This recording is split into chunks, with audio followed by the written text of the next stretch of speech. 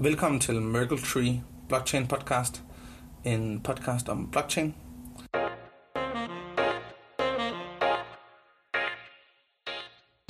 Goddag og velkommen til podcasten. I dag har jeg inviteret Benjamin Egelund Müller med ind i studiet. Benjamin han har startet sin egen virksomhed inden for blockchain, der hedder Beneath Systems. Og vi skal snakke lidt om Benjamin og Benjamins vej ind til blockchain-verdenen. Vi skal snakke lidt om Beneath, og så skal vi snakke lidt om nogle forskellige andre emner vedrørende de ledende blockchain-projekter, der er i branchen for tiden. Så velkommen til, Benjamin. Tak. Prøv at fortælle os lidt om, hvem du er, og hvad din faglige og personlige baggrund er, og måske lidt om, hvornår du hørte om Bitcoin eller blockchain første gang. Ja, jeg har studeret datalogi, nærmest lige siden Bitcoin kom ud. Kan jeg huske, at folk har snakket om det, men jeg var ikke meget interesseret i det i starten. Min interesse for blockchain kom mere, sådan som jeg gennem studiet begyndte at sætte pris på, hvor smukt et system det i bund og grund var. Den her idé om, at man blander kryptografi og distribuerede systemer og spilteori og programmeringssprogsteori i sådan et enkelt system, som får de her smukke egenskaber, som en blockchain har. Det blev jeg virkelig fascineret af. Og det blev især tydeligt, da vi ikke bare havde Bitcoin længere, men vi så skiftet til de mere generaliserede blockchain-systemer, som for eksempel Ethereum. Var det på studiet, du hørte? Og det var mens jeg studerede, at jeg fik den interesse.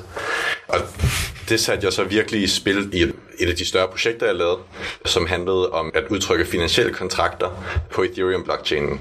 Så prøve at sige, for eksempel sådan noget som en valuta forward eller en valuta swap, kan vi lave et system, hvor du meget simpelt kan udtrykke de her kontrakter, og så compile det ned til en smart contract, som du kan sætte på Ethereum. Og så vil den her kontrakt blive eksekveret fuldstændig automatisk. Afhængig af udviklingen i markedet, for eksempel, vil den så, når den rammer de kritiske tidspunkter, for eksempel ved kontraktens udløb, vil den automatisk lave settlement på den underliggende kontrakt. Og nu tog vi lige et spring her. Prøv lige at fortælle datalogi. Hvordan kommer man fra at læse datalogi til lige pludselig at skrive FX-swaps ind i nogle kontrakter? Hvor kom den forbindelse fra? Så meget konkret, jeg skulle skrive et bachelorprojekt. Ja. Og når man er datalogistuderende, i hvert fald som jeg var, så havde jeg et meget godt billede af, hvad der ligesom er de store ting, der bevæger sig i datalogien. Og blockchain var helt klart en af de ting. Hvad årstal er vi i? Vi er 16. Okay. Det var også meget nyt på det tidspunkt. Så nyt i forhold til Bitcoin, nej. Men nyt i forhold til, at man tager en akademisk vinkel på den her teknologi, vil jeg stadigvæk sige, hvad tilfældet på det tidspunkt. Klar. Jeg tror ikke, der var nogen forskere på KU, der før det her tidspunkt havde lavet forskning relateret til blockchain-teknologi. Jeg arbejdede samtidig i Nordea på deres handelsskole som student, og havde også den her lidt finansielle vinkel på tingene. Okay, det var koblingen, var. Det er nok den kobling, du leder efter. Ja. Og jeg begyndte sådan at spørge rundt og sådan prøve, for jeg vidste, at blockchain-teknologi var noget, man talte meget om i finansverdenen, og jeg begyndte at tale meget om i finansverdenen. Og Nordea har for eksempel lige indgået i et konsortie, der hedder R3, som stadigvæk er et af de største blockchain-konsortier, som så har fokus på finansverdenen. Og jeg begyndte at spørge nogle folk på arbejdet, som vidste meget om blockchain-teknologi, og sådan prøve at finde ud af, hvad de store problemstillinger var fra finansverdens perspektiv, som blockchain måske kunne løse. Samtidig med, at jeg omvendt satte mig ind i blockchain-teknologien for noget, da jeg tog til det første Ethereum meetup, der var i København, hvor vi sad 10 mand eller sådan noget ude i et klasselokale på ITU, og begyndte at se mulighederne for et projekt her, som jeg så kastede mig over, og endte med at blive et virkelig godt projekt. Samarbejde med Nordea? Ikke i samarbejde med Nordea, men der var nogle personer der, som jeg talte med undervejs. Men på KU var der det, der hed Hyperfit, som jeg mener stod for High Performance Financial IT, som var et forskningscenter, der havde løbet i nogle år, som prøvede at finde på måder, man kunne bruge datalogi bedre i finansverdenen. Og det faldt ligesom ind under den paraply. Jeg lavede så mit projekt under det center. Og det endte med at udvikle sig til et paper, vi udgav, som hed Automated Execution of Financial Contracts on Blockchain. Okay. Sindssygt poppet titel. Og det kan man finde i akademiske... Ja, det kan du google på nettet, og så dukker den op. Ja, okay.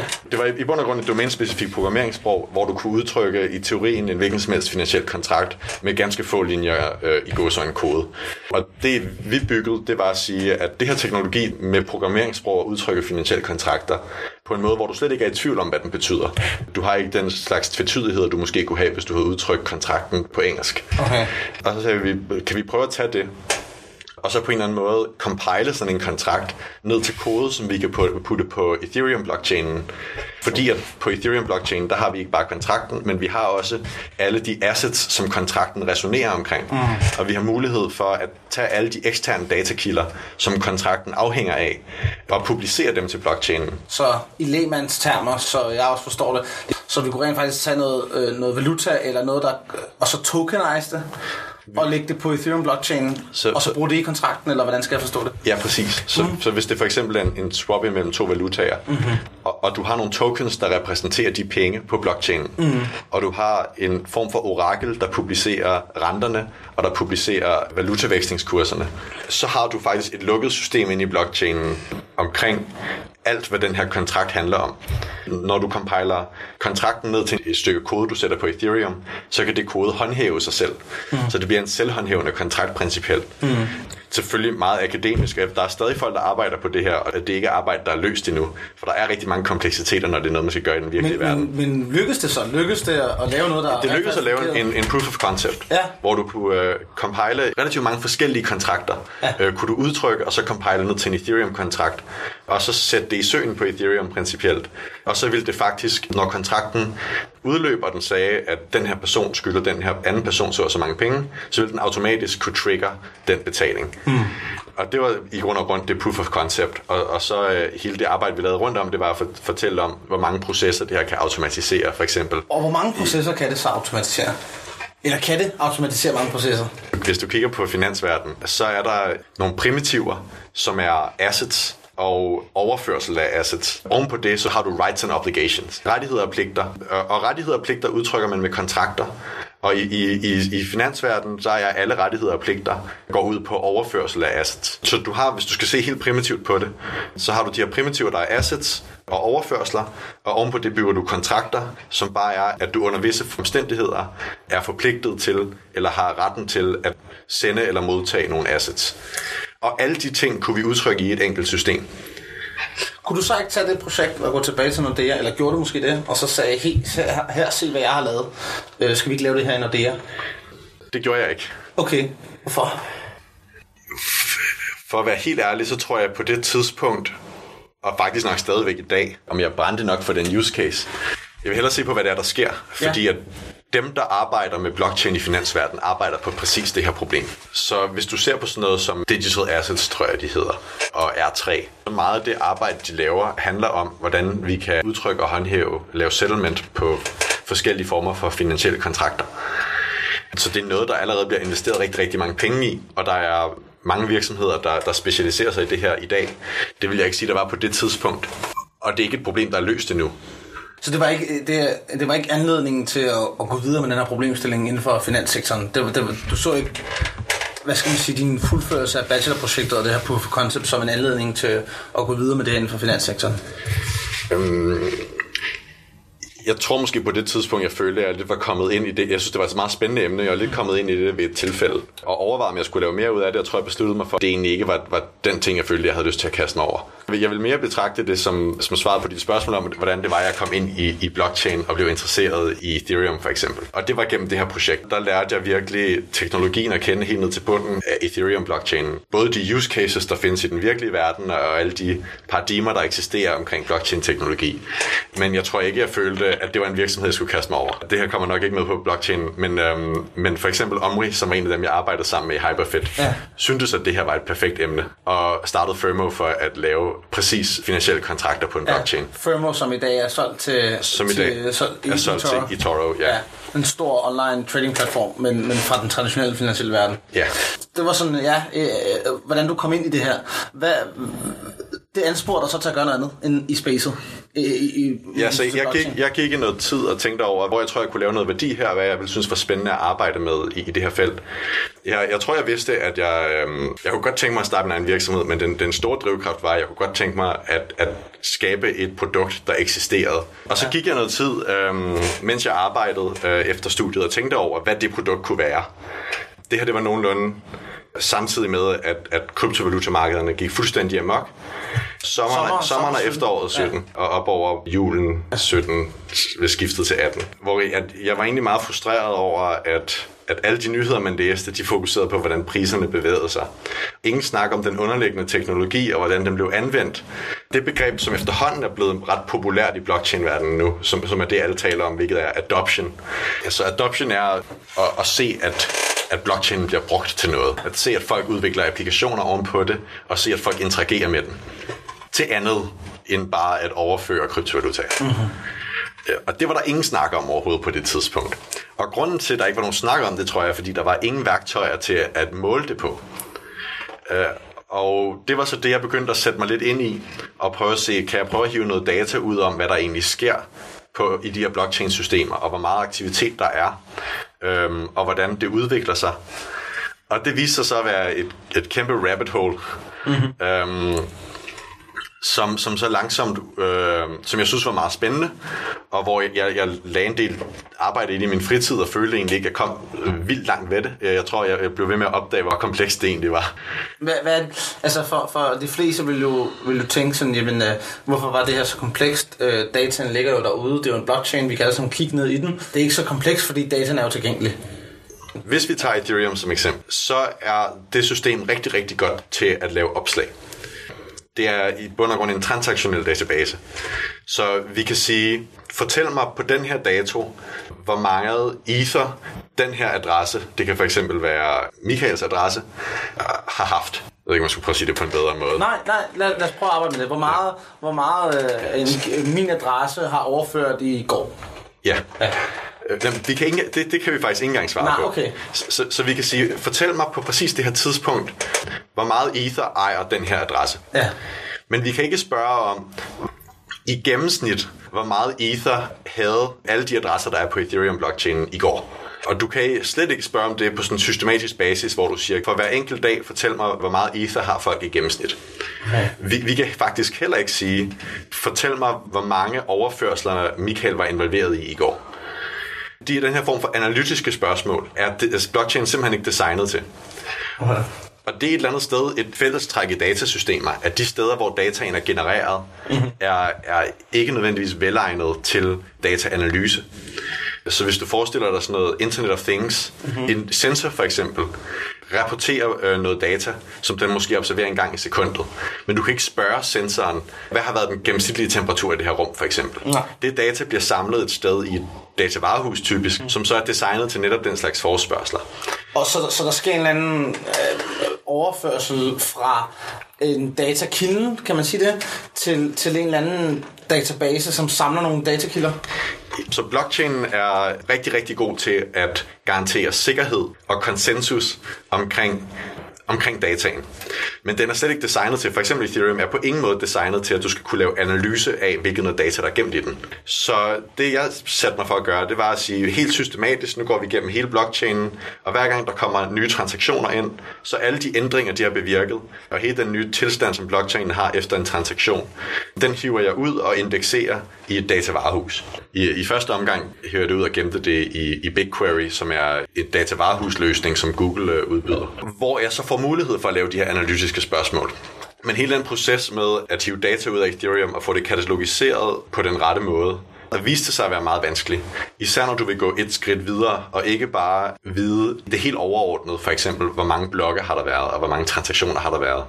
Men hvis du for eksempel vil vide, hvor mange gange den her token blevet overført, eller hvor mange forskellige adresser har overført den her token, det er pludselig et rimelig komplekst spørgsmål. Fordi at tokenen er i virkeligheden bare et stump kode, der er smidt op på blockchainen. Det er ikke sådan, så den ser anderledes ud end alt andet på Ethereum. Ethereum er bare masser af stumper kode. Og på en eller anden måde skal man finde mening i den data, de holder på. Og at gøre det systematisk er ikke nemt. Hvad gør du så med det her? Nu er vi tilbage til, eller sådan, tænker lidt... Altså, jeg tror, vi kommer ud på et sidespor i forhold til motivationen for virksomheden. Ja, det var måske motivation for virksomheden, men det er faktisk meget interessant at høre om, hvad det så produktet er. Jeg tror, det er det, vi er på vej hen af. Hvad er det så for et produkt, du tilbyder? Eller hvad er det, du har startet? Ja. Så jeg tror måske, vi sprang for hurtigt frem til noget af det tekniske. Så når du taler om Beneath, så er der to rimelig forskellige ting at kigge Beneath på. Er den startup, som du har lavet. Ja, så hvis man skal sige dem et ord, så Beneath er en blockchain data-analyse-platform. Okay. Og der har vi måske lige slået rekord for længst ord på et podcast i Danmark. Men hvis man skal tale om Beneath, vil jeg sige, at man kan tale om formålet ved at lave analyse af blockchain-data, og så kan du 2 tale om, hvilken tilgang det er, vi tager til det. Blockchain handler i bund og grund om den her idé om en decentral økonomi. At på tværs af samfund og på tværs af industrier, så arbejder vi alle sammen gennem et fælles datalag. Og i en sådan verden, så har man jo stadigvæk lyst til at tage datadrevne beslutninger. Du har stadig lyst til at vide, hvad det er, der sker, hvorhen bliver der skabt værdi, hvilken slags funktionalitet bliver brugt, og hvilken slags funktionalitet bliver ikke brugt. De incitamentmekanismer, vi har sat op, virker de? Er de for gode? Er de for dårlige? Og lad os prøve at tage den videre og sige, at sådan noget at mere traditionelle industri begynder at lægge sig på en blockchain. Lad os sige, at du laver finansielle kontrakter gennem en blockchain. Så vil du vide, hvor mange kontrakter er der udestående. Du har brug for noget business intelligence. Du har i bund og grund brug for business intelligence på det data, der ligger i en blockchain. Formålet med Beneath er at hjælpe folk med at vide, hvad det er, der sker i den her gåseøjne decentraliserede økonomi. Det er altså business intelligence for blockchain. Så det er formålet. Så er der, hvad vi konkret gør. Mange af dem, der arbejder med blockchain-analyse i dag, tager den tilgang, og det var også der, hvor jeg startede, som er at prøve at sige, at vi bygger nogle spændende indikatorer på det data, vi kan finde. Og så bruger vi rigtig meget tid på at få fat i dataen og få det katalogiseret. Og så når vi endelig har gjort det, hvilket er skruen uden ende, så kan vi lave analyse oven på det data. Og så kan vi tegne en pæn graf og smide det op på en hjemmeside. Og det, som jeg hen ad vejen var nødt til at erkende, er, at hver eneste spørgsmål er tilstrækkeligt meget anderledes fra det forrige, til at man ikke bare kan sætte blockchain-data-analyse på formel og give folk et enkelt værktøj, hvor de kan se præcis de grafer eller de tal, de er interesseret i. Man kan måske lidt sammenligne det med sådan noget som web analytics. Der findes allerede i dag en masse forskellige værktøjer til at lave dataanalyse. Men da folk begyndte at lege med webdata, altså hvordan folk kigger på, hvad folk klikker på deres hjemmeside, finde ud af, hvilke nogle sider folk loader mest, og hvor lang tid de bruger på dem, og så prøver at danne kundeforståelse ud fra det. Altså sådan noget Google Analytics? Google Analytics er det klassiske gateway drug til at lave web analytics. Og så findes der så en lang række mere avancerede værktøjer. Og i bund og grund er Web Analytics det er specifikt nok til, at du har lyst til at bruge særlige værktøjer lavet til Web Analytics. Du vil helst undgå, at du bare får det smidt ned i et datavarehus, hvor du så selv skal finde ud af, hvad der overhovedet er hale i det. Men samtidig er der stadig så meget custom omkring din hjemmeside og dine kunder og din forretning, at hvis du er lidt mere avanceret, end at du bare bruger Google Analytics, så har du stadig brug for ret meget fleksibilitet i de værktøjer, du vælger. Og blockchain er i bund og grund på samme måde sådan lidt sit eget dataparadigme. Altså der er tilstrækkeligt mange fællesnævnere i blockchain-data. Den her idé om, at du har adresser, som er engageret i mange forskellige applikationer, at alle i hele industrien deler det samme datalag, at du har digitale assets, som kun én person ejer i gangen, og de bliver overført imellem forskellige adresser. Så der er sådan nogle særlige paradigmer, som man kan gå ind og hjælpe folk et godt stykke hen ad vejen med.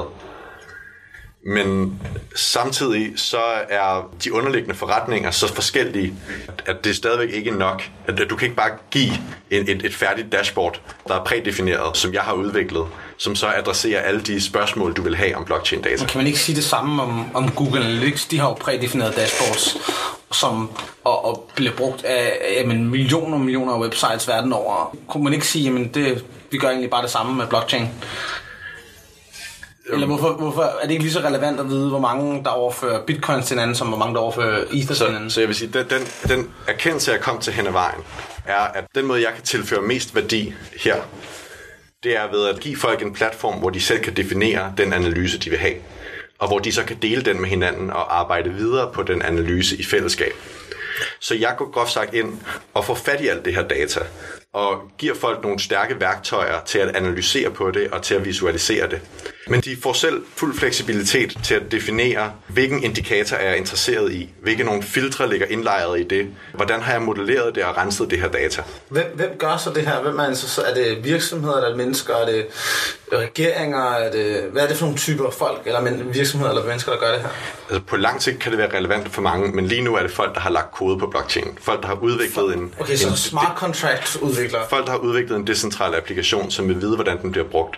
Have forståelse af, hvad er det folk bruger, hvad er det folk ikke bruger, og hvad er det egentlig, der sker med det her system, jeg har skabt. Og der er tilstrækkeligt meget forskellighed i de spørgsmål, der dukker op, til at den her tilgang med at give folk et fleksibelt værktøj, hvor at jeg sørger for, at du kan bruge al din tid på at definere din analyse, men at du ikke skal bruge noget tid på at få fat i dataen og rense den og holde systemer kørende. Du kan på en eller anden måde sammenligne det med traditionel data science, så der er sådan en klassisk statistik med, at hvis du har en data scientist, så bruger de noget i stil med 70% af deres tid på at finde og rense data, og så bruger de noget tid på at forstå det problem, de egentlig prøver at løse, og så bruger de ganske lidt tid på at lave den egentlige analyse. Og i mange virksomheder, hvor at virksomhederne har deres egne databaser og deres egne datasystemer, så har de jo så folk siddende, der bygger de her analysesystemer op, hvor de samler alle dataen og renser det og gør det klar, sådan så de så i sidste ende kan måske have nogle business intelligence folk, der rent faktisk sætter sig og laver noget analyse og finder ud af, hvordan forretningen hænger sammen. Og fordi blockchain er et enkelt datalag, der er delt på tværs af en hel industri, så kan Beneath gå ind og rense alt det her data, katalogisere det, bygge værktøjerne til at analysere på det en enkelt gang. Så hvis jeg er data scientist, så arbejder med blockchain, så kan jeg spare 70% af min arbejdstid ved at bruge Beneath for eksempel? Ja, udover at det nok nærmere er 90 eller 95% af din arbejdstid. Okay. Fordi at barriererne til at komme til at lege med blockchain-data og finde hoved og hale i det, og få de rigtige systemer sat op, er så store. Det er et godt selling point, men hvor meget sker der egentlig i industrien i dag? Er det her virkelig et udtalt stort problem, eller er det bare et fåtal af smart contract-udviklere eller virksomheder, der ønsker det her? Der er folk, der vil betale for det her. Og det er en god indikator. Og der findes virksomheder, som tjener penge i det space. Men hvis det her skal blive en kæmpe forretning, så kræver det, at vi ser mere adoption i blockchain-spacet. For eksempel, hvis du kigger på Web Analytics, så har du i dag adskillige milliardvirksomheder i det space. For eksempel sådan noget som Mixpanel og Segment, som er fokuseret udelukkende på at analysere, hvad det er, der sker på din hjemmeside. Og hvis Google Analytics var en separat virksomhed, er jeg sikker på, at den også vil have en pæn værdisætning. Blockchain er jo slet ikke ved det punkt endnu. Men jeg mener, det har potentiale for at nå til det punkt. Hvis det virkelig går hen og bliver et datalag, der går på tværs af industrier, som de systemer, vi bruger i vores hverdag, og som vores økonomi i stigende grad bygger ovenpå, så kommer du til at nå til et punkt, hvor analyse af data gemt på en blockchain er et rigtig, rigtig stort problem. Men i dag, der vil jeg da nok måle på det potentielle antal brugere i tusinder. Okay, men som en stigende opadgående kurve i takt med, at blockchain-industrien udvikler sig, kan man sige det? Ja. Okay. Det var det for første del. Lad os holde en pause og vende tilbage med anden del senere. Tak fordi du lyttede med på Merkle Tree Blockchain Podcast i denne omgang. Hvis du klikker ind på vores hjemmeside merkletree.dk/podcast, så vil der være links til de forskellige begreber og emner, som vi snakker om i dag, hvis du ønsker at blive lidt klogere på nogle af områderne.